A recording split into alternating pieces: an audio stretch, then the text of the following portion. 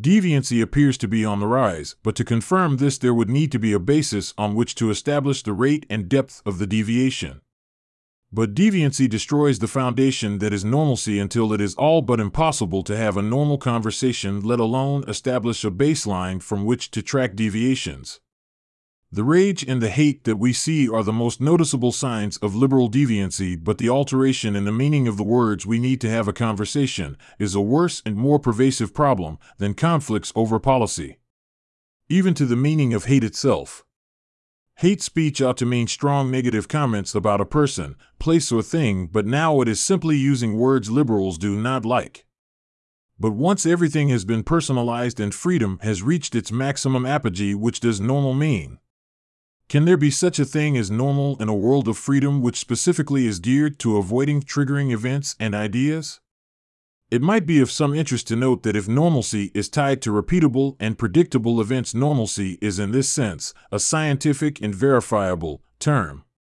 Which leads to the question as to how we measure normalcy. What is the variable that can be quantified? It is not an isolated or one-dimensional variable such as speed. A normal person is more complicated than what could be encompassed by a value marked on a one-dimensional continuum. A normal person is a citizen in a political jurisdiction who occupies a specific point within a group or network.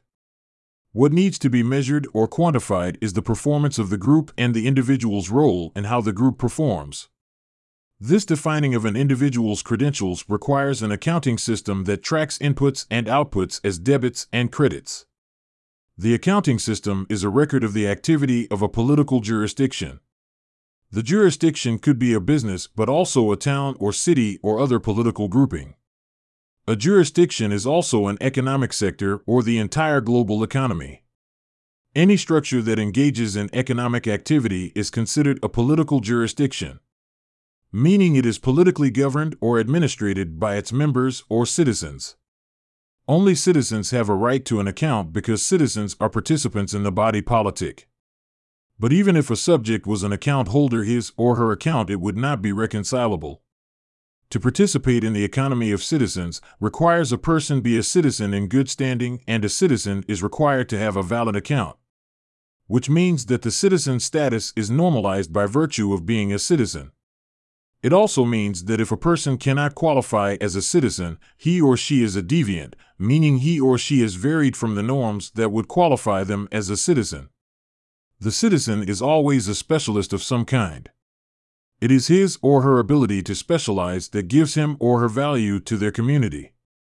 If we all did the same thing the same way, there would be no need for a market and not much need for each other. We would each work for ourselves much as any animal survives by its own ability. There is very little specialization in the animal kingdom, and what there is largely based on gender roles. What is certain is modern nations cannot define what is normal, and they cannot define whom a citizen is, other than in some legal sense. But the legal system does not define whom a citizen is, except in the self-serving sense of the political needs of the state. The state cannot determine normalcy.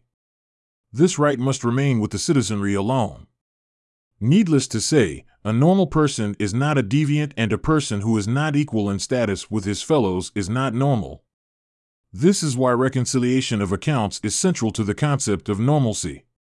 There is a problem, however, in this system of things we are in. To reconcile accounts requires all inputs be accounted for. This is only possible in an unregulated and free market. But the state cannot tolerate free markets. Nor can liberals. Which means that if we are to have a free market, citizens must create it ourselves. To be normal is to avoid deviancy, is to avoid inequality. Conservatism is the philosophical commitment to preserving equality. If we are born equal, then inequality is manufactured. Inequality is deviancy. Then the question is how to measure or define equality. Normalcy is equality. Equality is reconciled accounts. No one owes anyone anything, and no one has a right to what others produced. This includes the natural order which was created by God. No human being created the natural order, and so no human has a right to claim it. Those who do are deviants because they have by this means produced inequality. If we own only what we produce and we can only produce equity through work, then equality is produced by every person being paid for what they do, at the same rate as everyone else.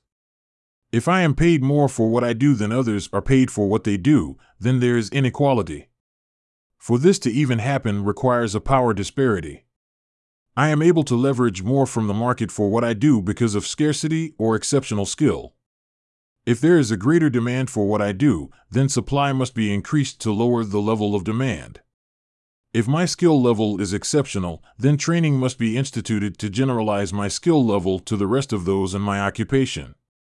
It is not that equality is absolute, it is that equality is what the system must aspire to if we are to have normality and eliminate deviancy. Crime, war, unemployment, taxation, and so on are all sources of inequality and must be systematically eliminated by ownership being restricted to what we create and payments being made only for value added to assets. Normalcy is fixed to equality, and equality is defined by the economy.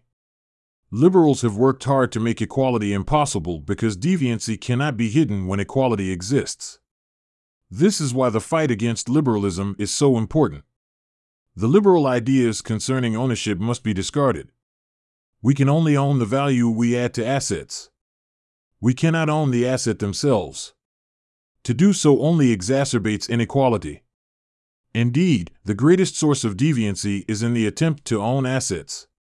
This is why the Bible tells believers to sell what one has and give the proceeds to the poor. We are not to own assets. By selling illicit possessions to the church, we acquire equity, and the church serves as a steward of the things of earth. Only when we do this will humanity acquire full equality, and normalcy will finally exist, at least for the people of God.